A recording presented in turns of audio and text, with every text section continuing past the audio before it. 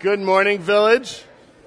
We have some very creative people here, and some of our creatives had some fun with where we went last week with the whole sequel and using Star Wars Episode 4, actually really 1, and then the real Episode 2 called 5, and understanding how Acts relates with Luke, and that this is the second part, and I suspect that they have a gift for us again this morning, our creatives.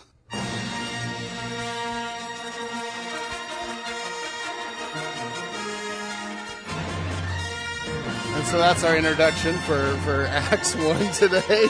Thank you, Joshua. But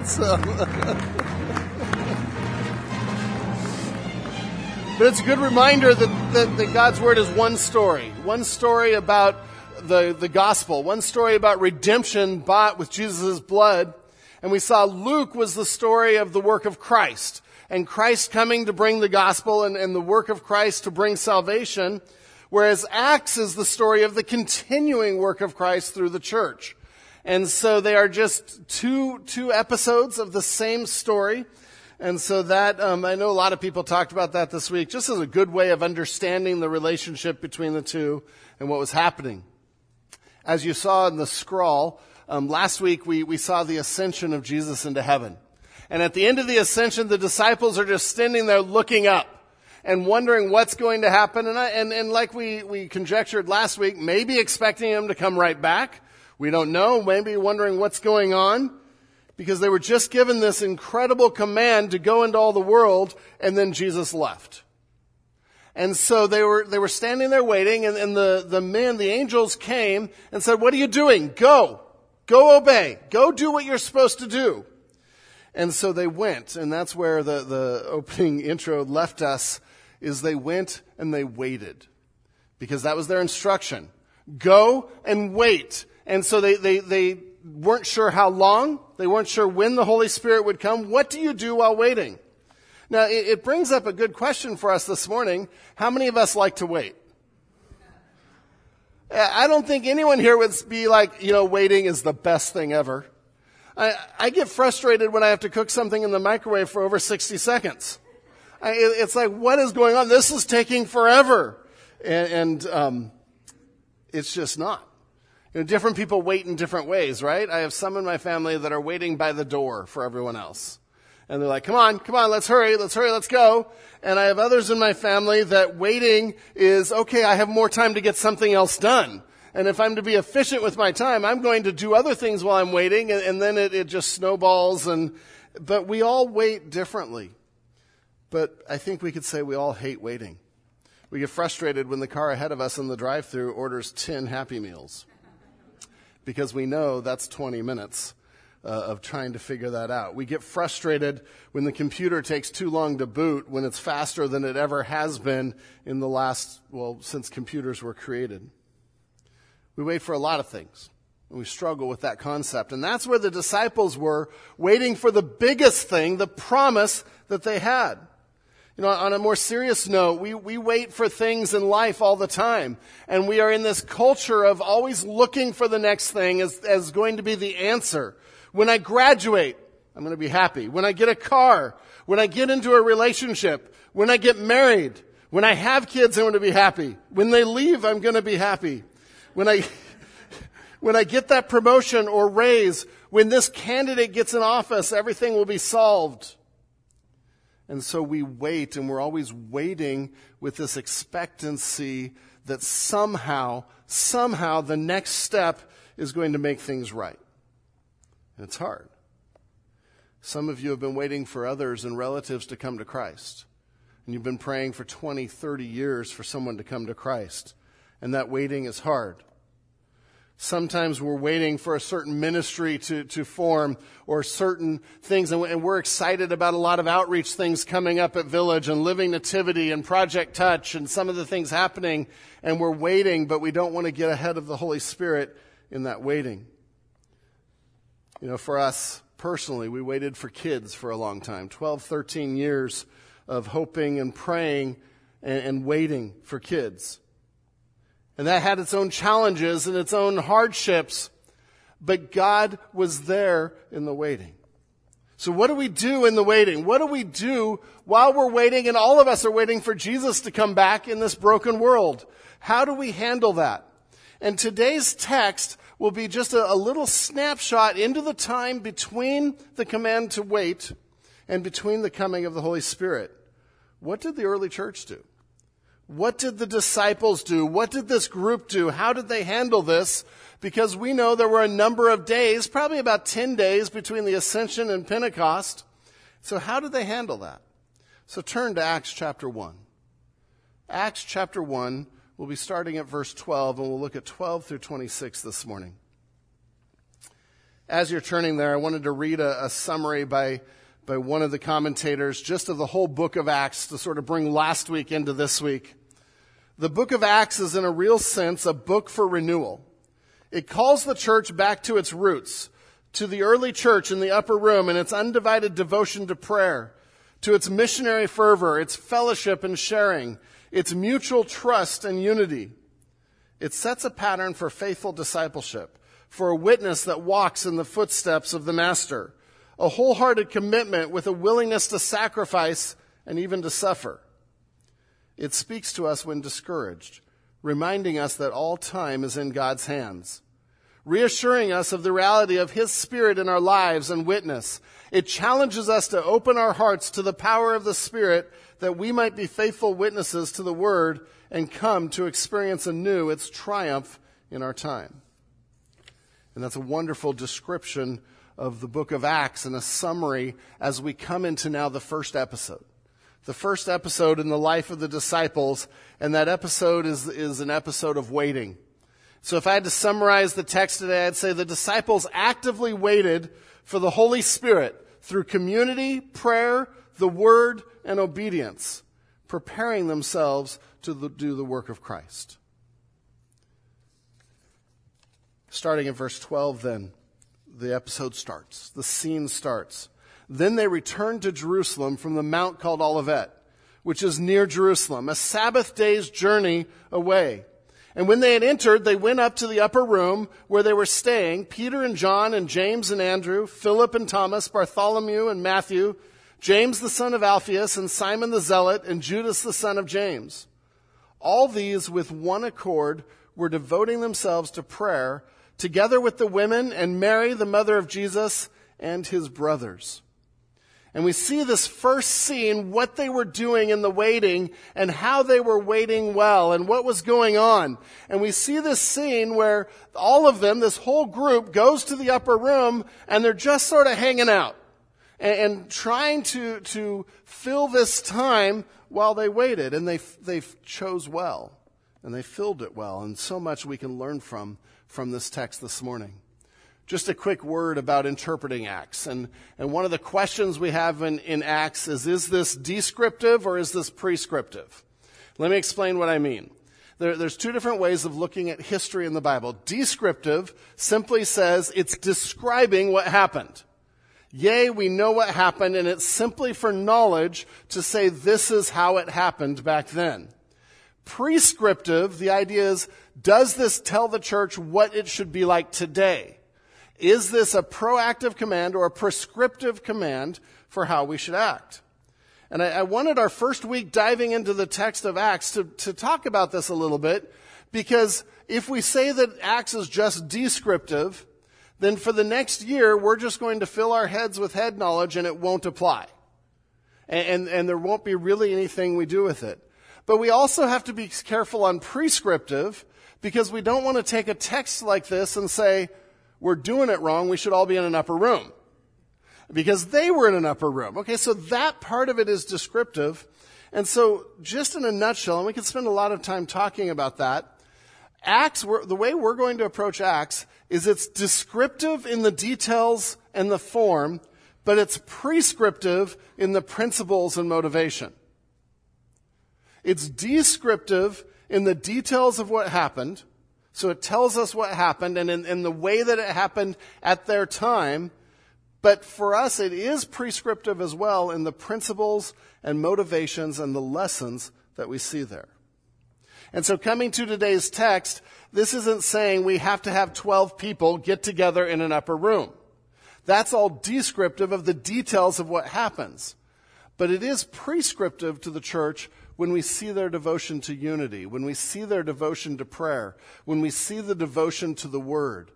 And so those are lessons, those are principles that God has for His church. See, the thing is, in 2 Timothy 3:16, it says, all Scripture is God-breathed and is profitable for teaching, for correction, for reproof, for training in righteousness. How much of Scripture? All Scripture. And so we can't just take a narrative like Acts and say, it's just history. God intends it to apply to our lives. God intends it to teach us, to correct us, to reprove us. And so we come to this, I hope we come to this as more than just a history lesson. And each of the texts we go through to say, what can we learn? How was God working with the disciples? How was God forming the church? What is the church to be, we've said, is the first half of Acts, or the first third. And what is the church to do is the last 2/3 of Acts. And we can learn some incredible lessons from that. And so we come to these verses. We just read 3 of them. And we ask the question, how did they wait well? What did they do in the waiting? How did they keep busy while waiting? Because waiting has all kinds of opportunities for temptation, for frustration, as we know, because we don't like to wait. But in a group as you wait, if we put all of us 10 days in a room together, we'd be on each other's backs by the end of that 10. Well, okay, no one here, because we love each other. We never get annoyed with people we're around for 10 days straight. No, there would be things where we'd rub each other wrong. And it probably was for them. And so we need to look at, okay, what did they do? And the first thing that they did is they were in community. And the 4 words that I want us to remember today is community, prayer, the Word, and obedience. Community, prayer, the Word, and obedience. Some of you that love notes just filled in all your blanks and you're very happy. And now you can listen. And none of these are new concepts, church. None of these are concepts we haven't taught on before, but Acts is, as I read in the summary, Acts is a call to renewal, a call to remember, a call to come back to them. And so we start with community in these first 3 verses. And listen to the words and think community as I reread it. Then they returned to Jerusalem from the Mount of Olivet. And so they're together. They're watching this. They go back to Jerusalem. And the mount called Olivet, or the Mount of Olives, is near Jerusalem. It says a Sabbath journeys away. And that's coming from one of the rules that they had, that you couldn't work on the Sabbath, so you could only walk so far, about 2,000 cubits. And I know not many of you measure in cubits, so maybe a half mile, 3/4 of a mile. And it's really interesting. I have a couple pictures here of Mount of Olives, just so we can get an understanding. This is a different view than I usually show of the Mount of Olives. This is from the west. And you're looking now east over the city of Jerusalem. This is the old city of Jerusalem.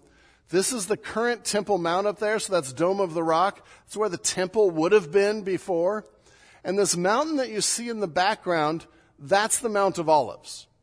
So it's just to the east of Jerusalem. In fact, this spire is one of the churches that might be near where Jesus ascended. One of the things we say in Israel, this might be where this happened. We don't know exactly, but we take Scripture, and it was somewhere on this mountain. Now, we know from the other Gospels that it mentioned Bethany. Well, Bethany just happens to be on the backside of this hill. Hill's probably a better word for it, because we know what mountains are. On the backside of that is Bethany, where Jesus would go, especially during Passion Week. He'd go there, back there every day, because that's where they were staying. But the Mount of Olives is significant as well, because Zechariah says that's where Jesus is going to return to first. And he's going to come there and come into Jerusalem and set up his earthly kingdom. Now, a more traditional picture is the next one. This is from the Mount of Olives, looking down on the Temple Mount. And so you can see this structure here, this platform and flat area is the Temple Mount. Again, that's the current Dome of the Rock, but that's where the temple would have been in Jesus' days. And so this is looking back from where Jesus ascended into heaven. The disciples go down this valley, and then they go into the old city there to the upper room. So that's just a little bit of fun pictures with Pastor Ron. Just sort of helps us picture it. It was close. We walked this on our Israel trips. That day we don't even take the bus. We just walk this because it's a really easy walk. And so the story starts that the disciples, after they heard from the angels, stop just gazing up into the air, go and do what Jesus said. They go and they obey. And they go to the upper room. And then it lists all of the disciples. And if you count them, there's 11 of them there. Why 11? It does not have Judas. And that's part of the story of where we're going this morning. Judas Iscariot is not in the list. And so Luke is very diligent to list everyone else. But one of the points he's making is how many disciples were together? All of them. All the remaining ones. All of them are together. Who else is with them? The women, probably referring to at least the women that went to the tomb and the women that were at the cross and that followed Jesus. Then you have Mary, mother of Jesus. And this is actually the last time in the New Testament where she's mentioned. You have Jesus' brothers, right, in verse 14? That's significant because we know his brothers were actually skeptics earlier. We know that from John. And here, all of a sudden, they're on board. And they're with the group. And so what you see is this group of followers, this inner group of disciples that are coming together, and they're coming together to wait. But they're waiting together. And I want us to see that part of waiting well is to do this in community. To come to community, they were together building unity. And so we see there the list of disciples. And then all these, in verse 14, the very first feature of what they're doing is mentioned, all these with one accord. Doesn't mean they all shared one car. It means, sorry, dad joke. It means that they were of one mind, that there was unity there. Harmony is sometimes how that word is interpreted. Interestingly enough, this is the first of 6 times that this particular word is used in Acts to describe the church. Now, how do you get this group together in unity? It's only by the gospel. Only by the gospel that these people would ever get along. But they had seen Jesus resurrected. And they had seen that death and sin were defeated. And they had seen that we are equal because of the cross. And so they took Jesus' instructions seriously. They came together and they fought for unity. Now, like we said, there's a lot of time together. There's a lot of opportunities. Do you think at any point someone might have wanted to look at Peter and said, you know what? You denied our Lord. What's up with that, bro? And you can just see this situation where things could happen. Not a lot of them were at the cross. You think some might have said, where were you? Where were you when Jesus most needed us? Where were you when Mary most needed us? As Peter starts to sort of take charge, maybe someone's saying, who put you in charge? You're Peter, foot and mouth Peter. Let's pick someone else. I don't know, but the opportunity presented itself for disunity. And what we see here is the disciples in this group fought for unity. They were devoted to being together. And we're going to see that a little later in the descriptions of the church. All these, with one accord, were devoting themselves to prayer. And we'll get to prayer in a moment. But if we're to wait well as a church, if we're to see God work, and see God work in the future, we need to come together in unity. We need to have this kind of harmony together. And so we need to ask questions like, what divides us? What frustrates us? And we can let that become front of mind for us and stop us from serving God. Or we can learn to put that aside and show grace to each other and be a unified family of God. Ephesians 4, 1 through 3 gives a lot of insight of how to do this. As Paul writes through the Holy Spirit, I therefore, a prisoner for the Lord, urge you to walk in a manner worthy of the calling for which you have been called. Amen. And then he gets into an eagerness to maintain unity, but he says this, with all humility and gentleness, with patience, bearing with one another in love, eager to maintain the unity of the Spirit in the bond of peace. And so Paul, as he writes about it, says unity in the Spirit is essential for the church, and the church is to be eager for it, looking for it, anxious for it. And we do this by being humble, it says, by being gentle to each other. I don't have to be right. How I approach things will be one of gentleness. By being patient with each other. None of us are perfect. We all need a good dose of patience. And I pray that we're patient, people around us are patient. Bearing with one another in love.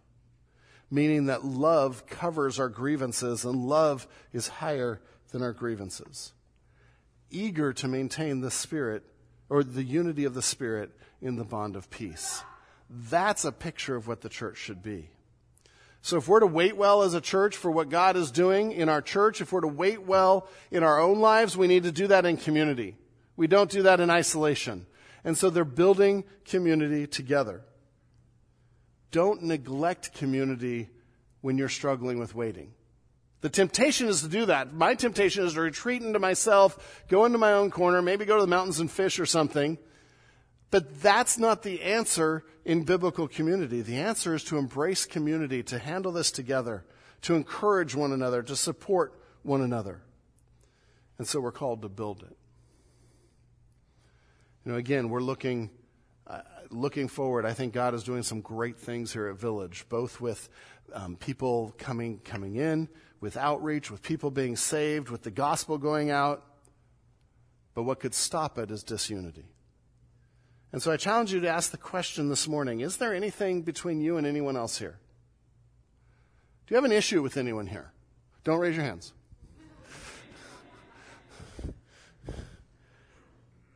But in your heart and in a prayerful way, do I have an issue with someone that I need to give over to God? That I need to forgive?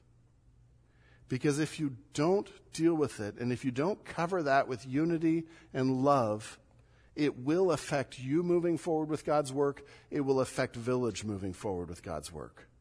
It's that important. And so the example that we see is this mismatched group is in one accord.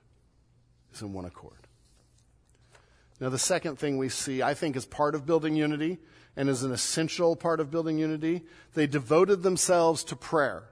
Some of your translations say to continual prayer or to constant prayer. And the wording there actually is an imperfect that says it is ongoing. It's something that should be regularly happening.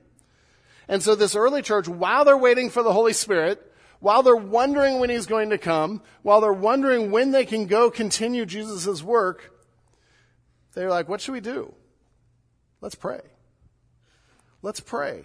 And what an important step. And so they're praying together. This is corporate prayer, and they're praying, and that helps to build unity. And it's this constant attitude, being busily engaged with prayer. And so this is more than just saying, I'm going to pray once or twice about an issue and then stop. It's more than just saying, we have one pastoral prayer on Sunday morning and we're good. This is a constant attitude of prayer. This is getting together with people around and say, hey, do you want to just get together and pray this week for Village? Do you want to just get together and pray for what's going on? I love the Facebook group that we have at Village, the private Facebook group for prayer requests, because people share prayer requests and people are praying, and it's the church family coming together in prayer. A word that we've used in the past when we studied James was we're to be fervently praying. And that helps me to not just think of this as a throwaway weak sauce prayer, but really fervent prayer where I am working at it. Throughout the day, are we praying for Village? Are we praying for the Awana program? Are we praying for Project Touch and some of the things that we're doing? Throughout the day, are we praying for each other? For some of the needs, for some of the challenges, for some of the distractions that I think Satan is putting in our way. We need to be devoted to prayer. That's what they did. What did they pray about? We don't know. I suspect it was praying for the Holy Spirit to come. I suspect it was praying for some of the decisions they had to make. How do we prepare ourselves to be witnesses? but they were dedicated to prayer. Prayer is seeking God. And when we get into a waiting situation, instead of shutting down, we should double down on seeking God. What is God trying to do? What is God trying to teach me? That's part of waiting well. It keeps us from getting impatient with it and wanting God to hurry up and act on our timetable. But prayer is seeking God. Lamentations 22:25 says, "The Lord is good to those who wait for him, to the soul who seeks him." And it ties waiting with seeking, and that seeking God in the waiting is what really gets us through. One of the authors I was reading said, prayer will be a thermometer of the spiritual health of a church. And I agree with that. How devoted we are to prayer is a thermometer of where we're at spiritually as a church. It also applies personally. How devoted you are to prayer is a spiritual thermometer of where you're at with God. It's a hard thing to hear. It's a hard thing for me to hear sometimes on a busy week. And here's the thing. I'm not saying that you pull over every 5 minutes and bow your head and pray. I'm not saying that you take a 5-hour lunch at work, which your boss probably would not approve of, and pray. I'm saying, like we saw in 1 Thessalonians 5, is that this is a constant attitude of prayer. Throughout the day, as you're driving, as God brings someone to mind, just talk to God about that person. Pray for that person. And constantly be seeking God and being in a conversation with God. And when we start to think of prayer as that essential in life, that much part of life, then we draw close to God, and the waiting isn't so bad. Prayer also is one of the ways that God has chosen to work. And so God has chosen to answer prayer so he receives glory, right? And we're not manipulating God, but he's asked his kids to ask, his children to ask, and as he answers it, he gets the glory, he gets the praise. And it really unleashes his power and work. Going back to the mid-1800s, there's a big revival in America, and one of the things that they think sparked the revival, and some of the people that were part of that have written, is that there was a prayer meeting on Fulton Street, at a church on Fulton Street, and it really sparked the revival. It began with 6 people getting together and regularly praying. Within 6 months, there were 10,000 businessmen gathering daily for prayer in New York City. Within 2 years, 1 million converts were added to the American church. Wouldn't that be cool? How many of you would love to see that the next year? 1 million new people in the church that genuinely believe in Jesus Christ. One of the pastors that was part of it said this: there has never been a revival in any country that has not begun in united prayer. And no revival has ever continued beyond the duration of those prayer meetings. We want revival. We want people to come to Christ. We want to see souls saved for Christ. Are we willing to do the work of prayer? To pray for the lost, to care for the lost, to ache for the lost, and pray that God would move. That's what this early church, the disciples, were doing. And so we see that they're in one accord. They're devoting themselves to prayer together.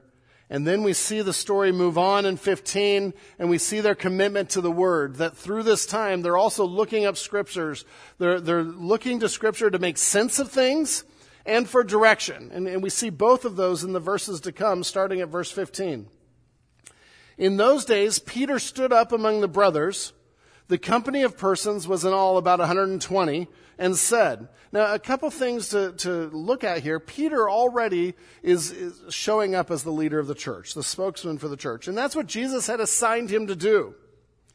And now we're up to about 120 people there. Brothers, that's brothers and sisters. It's one of those all-inclusive gender plurals that means there were 120 disciples there, men and women, which probably was a little crowded some days in that upper room.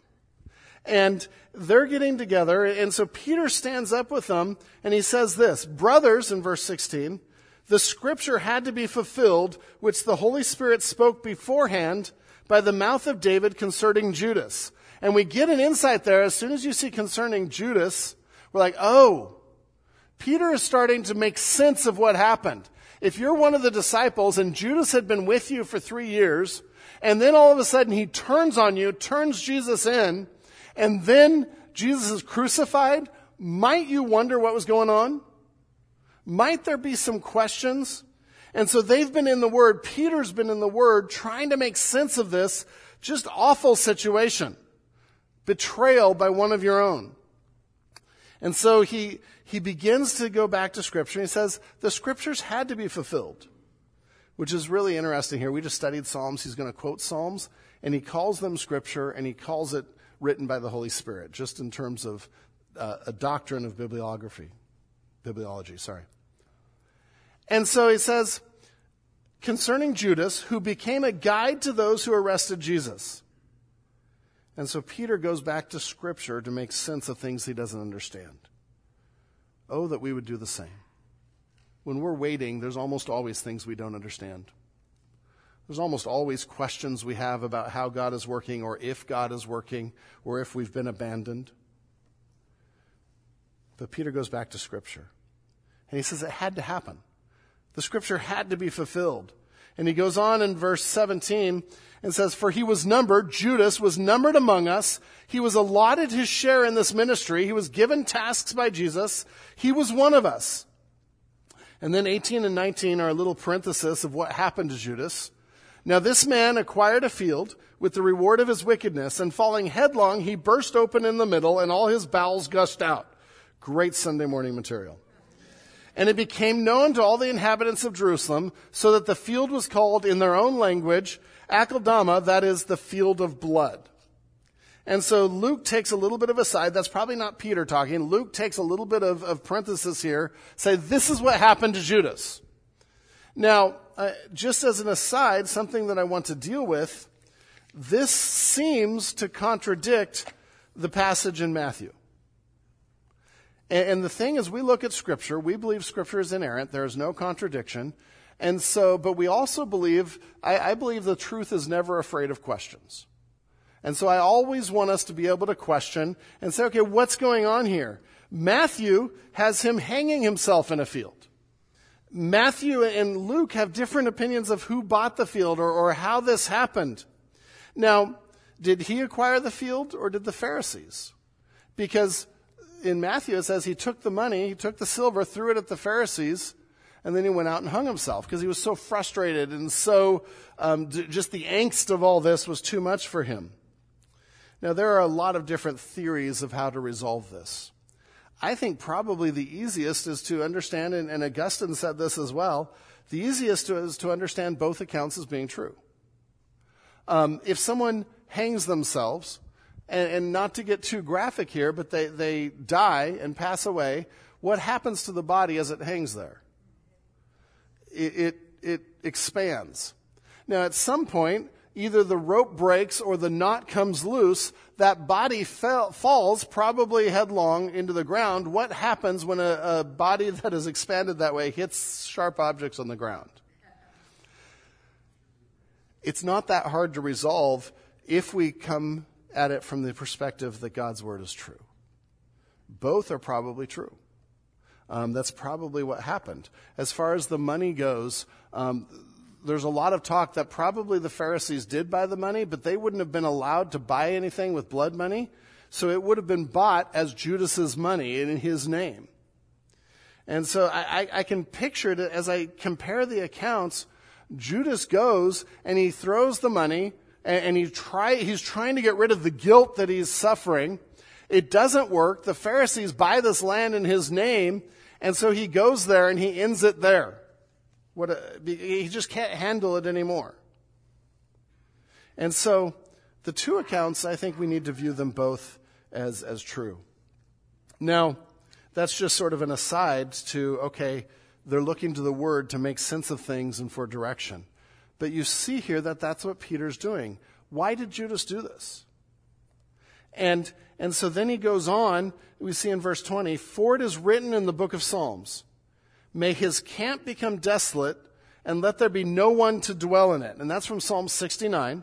May his camp become desolate, and let there be no one to dwell in it. And then from Psalm 109, he says, and let another take his office. Now, we have to understand that this is being written under the power of the Holy Spirit. And so this understanding of the Psalms is from the Holy Spirit.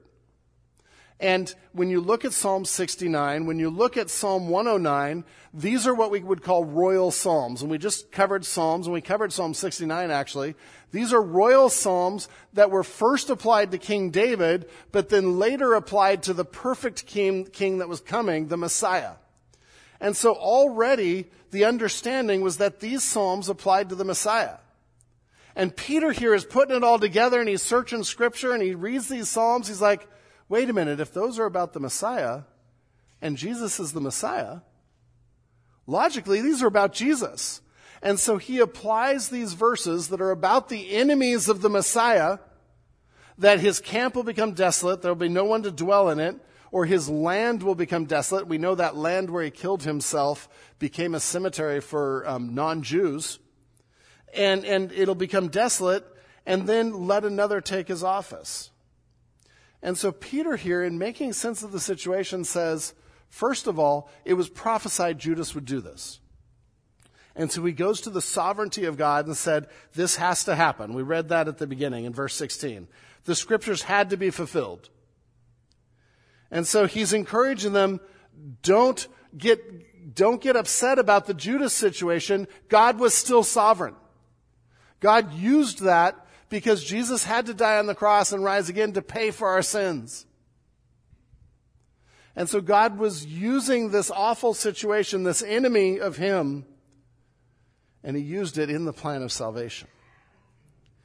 And so Peter, there's some reassurance here of him saying, this was God's plan all along. And then he answers the question of what do we do with a missing apostle? What do we do with 11 when we're supposed to have 12? In fact, Jesus himself said there would be 12 and they would be ruling on thrones in Luke 22. So what do we do about that? And Peter says, well, Scripture says let another take his office. So let's obey Scripture. And what a wonderful thing to think about when we're waiting. Thank you. When we don't understand what's going on, when we're in situations that confuse us,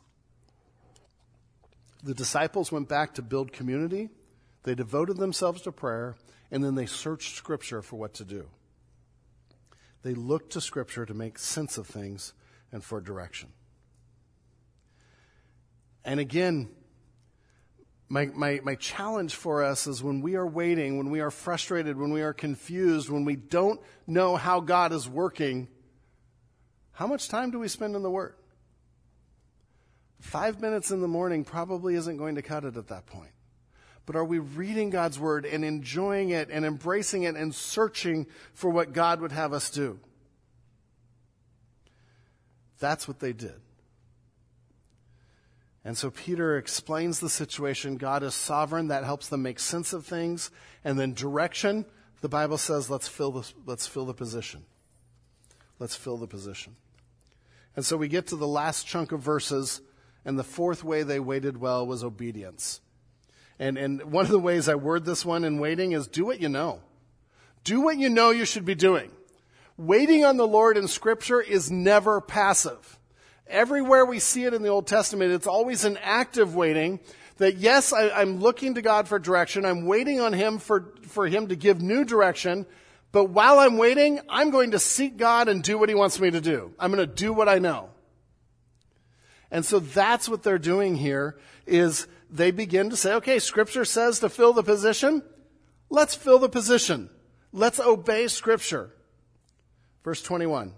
So one of the men who have accompanied us during all the time that the Lord Jesus went in and out among us, beginning from the baptism of John until the day when He was taken up from us, one of these men must become with us a witness to His resurrection. And so Peter here, he starts with qualifications, which is exactly where we should start when we are putting someone up for leadership in the church. And he starts with the qualifications that they had to have walked with Jesus. They needed to be part of Jesus' ministry from John to the resurrection. And they need to be witness of that. Now, part of this is, what did Jesus call them to do in Acts 1:8? What did he want them to do? Be witnesses, right? Witness, we talked about, is someone that has seen it and can testify to it. And so the qualifications here are right out of Jesus' command. We need to have someone that can be a witness. That's what we're supposed to do. Let's spend this time preparing to do it until Jesus says go. Until the Holy Spirit comes on us and we can go. And so they put these qualifications together, the requirements for the position, and they do it with integrity. It's okay, it needs to be someone that can fulfill Jesus' ministry, that can continue that ministry. Which again goes back to earlier where he said Judas had a share of the ministry. They're picking someone that will take over his share, his part of the work. And so in verse 23, they have two guys that meet the qualifications. And they put forward two, Joseph called Barsabbas, who was also called Justus, and Matthias. And then, so how do they make the decision? And this is sort of a side note of making decisions well. They follow God's instruction of the requirements. They with wisdom, they make some choices. And then in verse 24, and I love it, and you're going to see this over and over and over in Acts, and they prayed. And they prayed. And so this is where whenever we have a decision to make, we can stop and say, hey, let's pray about this. As a family, you're making a family decision. Hey, let's stop and just put this to God in prayer. You'll be teaching your kids how to seek God as you do that. They have these two guys, they're qualified. Rather than saying, I don't know, let's just, this is who I like for Peter. He says, let's start with praying. And they prayed and said, you, Lord, you know the hearts of all. Show which one of these two you have chosen. And so they're deferring in obedience to the wisdom of God and saying, you choose. You choose. We want your wisdom. And that applies to us today. Show us which of these two you have chosen to take the place in this ministry and apostleship from which Judas turned aside to go to his own place or his own destiny. And so after they had prayed, then in verse 26, they cast lots for them. And the lot fell on Matthias, and he was numbered with the 11 apostles. Now I know, when we read that, we're like, they did what? They cast lots. I thought they prayed. I thought they were trusting God. And then they cast lots. But we have to understand this was a common way in the Old Testament to seek God, because there was this overwhelming belief that God was sovereign. Amen? And that God could work through lots if he chose to. And the more that I've seen and with different things, the more I believe that. God used this.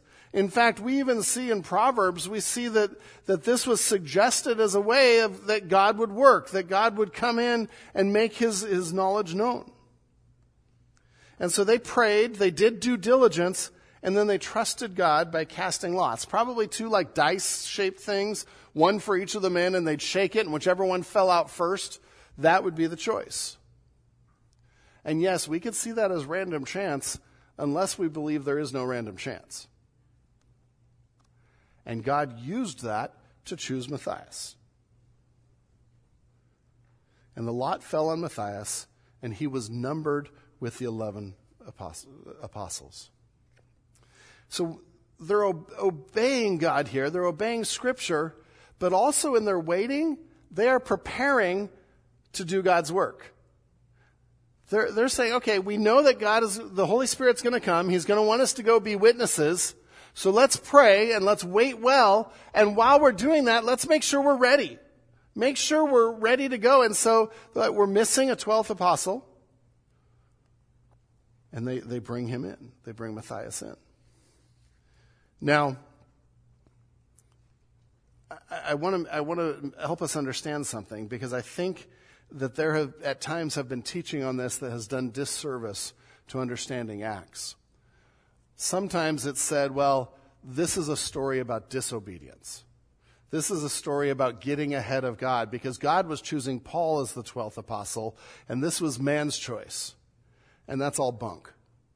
There is nothing in this text that shows this in a negative light.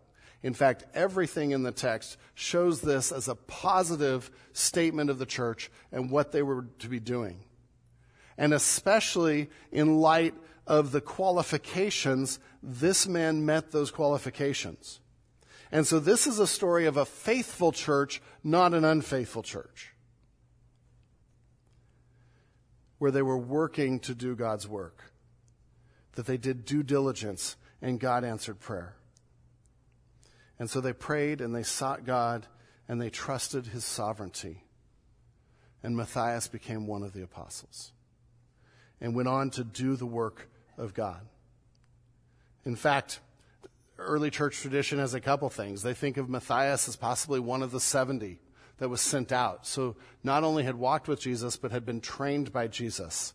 Early church history shows that Matthias quite possibly was the missionary to Ethiopia and took a region and took the witness and took the gospel there. And that's not in Scripture. That's early church history. But it's interesting to think, how might God have used this? How might God have used this decision by the church to take the gospel where God wanted it to go? So to just put it all together this morning, you might have things that you're waiting on God for. You might have things that you're frustrated with, that you don't understand, situations in life that don't make sense. But think of the 4 things that the early disciples did to wait well. How did they pass the time? And they were committed to unity. They did things that built community. They were committed to prayer together, which is one of the reasons we do prayer Sundays and opportunities for prayer. They were committed to God's word and understanding their circumstances through the lens of God's word. And they were committed to obeying, figuring out what they should do while they're waiting. Because waiting well isn't sitting on the couch and hoping the Holy Spirit works and gives us the energy to get up. Waiting well is doing all the things God's word has already said we should be doing, and then sensing the Spirit's direction and going with it.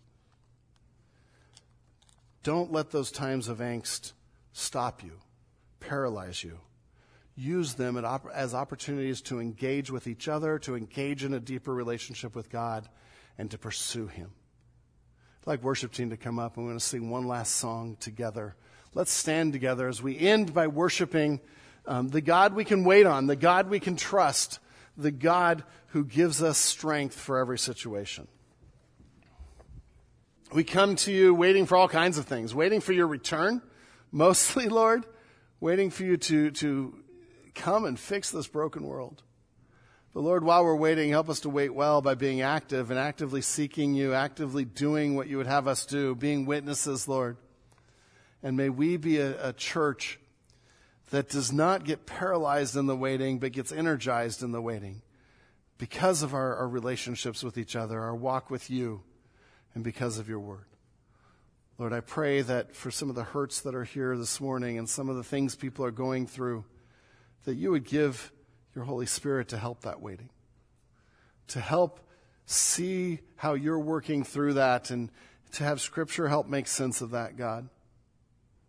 And I pray that there would be a reliance on you that would show your glory in the end, God. We lift ourselves up to you in your name. Amen.